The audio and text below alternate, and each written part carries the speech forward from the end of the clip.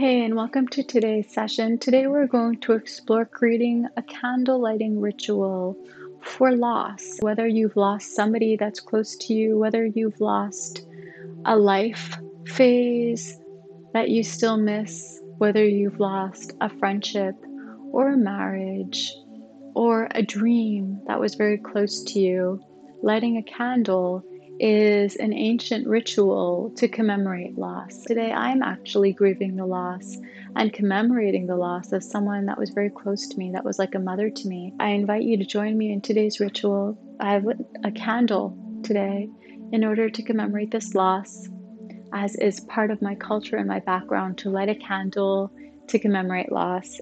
I can now hold space for this day for you as well. I invite you, whether you want to light your own candle or you want me to hold space for you today, we can now talk to the candle about the loss that came up. And you can talk to the candle the same way you would talk to your best friend or to a therapist or to the deepest parts of yourself. You can tell the candle the parts that you are still grieving and the parts that are still heavy in your heart.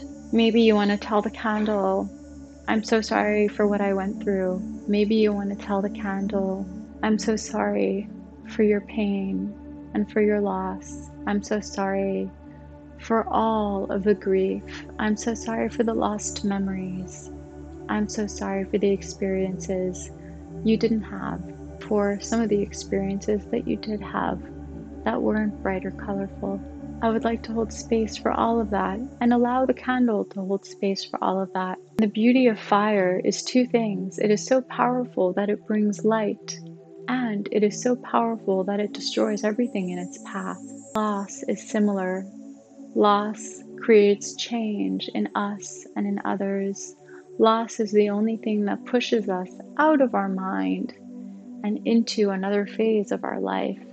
It creates lasting change within us, whether it's for good or for bad, similar to fire that creates good or bad, and both as well. We can also take a moment to say thank you for whatever, even if it's a neutral or a positive aspect that the change has brought. Maybe we can say, thank you for teaching me things I didn't know, even though it was painful. Maybe we can say, despite the loss, I'm grateful for the beauty that I had before the loss. Maybe it was a person, maybe it was a relationship or a friendship that did give you some beauty before the loss that you want to say thank you and hold space for and acknowledge. Whatever it is, we can have the knowing that this candle will understand and will hold space for you. We can even take a look inside our bodies and see which part of our bodies are reacting to the loss the most. Maybe it's our feet or our heart or our shoulders. And we can offer that part of our body, our hands, as support. So in our shoulders or in our heart. Today, I'll take a moment of silence to hold space for your loss as well.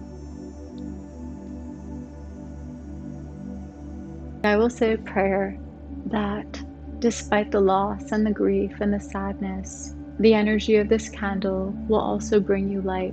It will also bring you warmth. It will also bring you healing.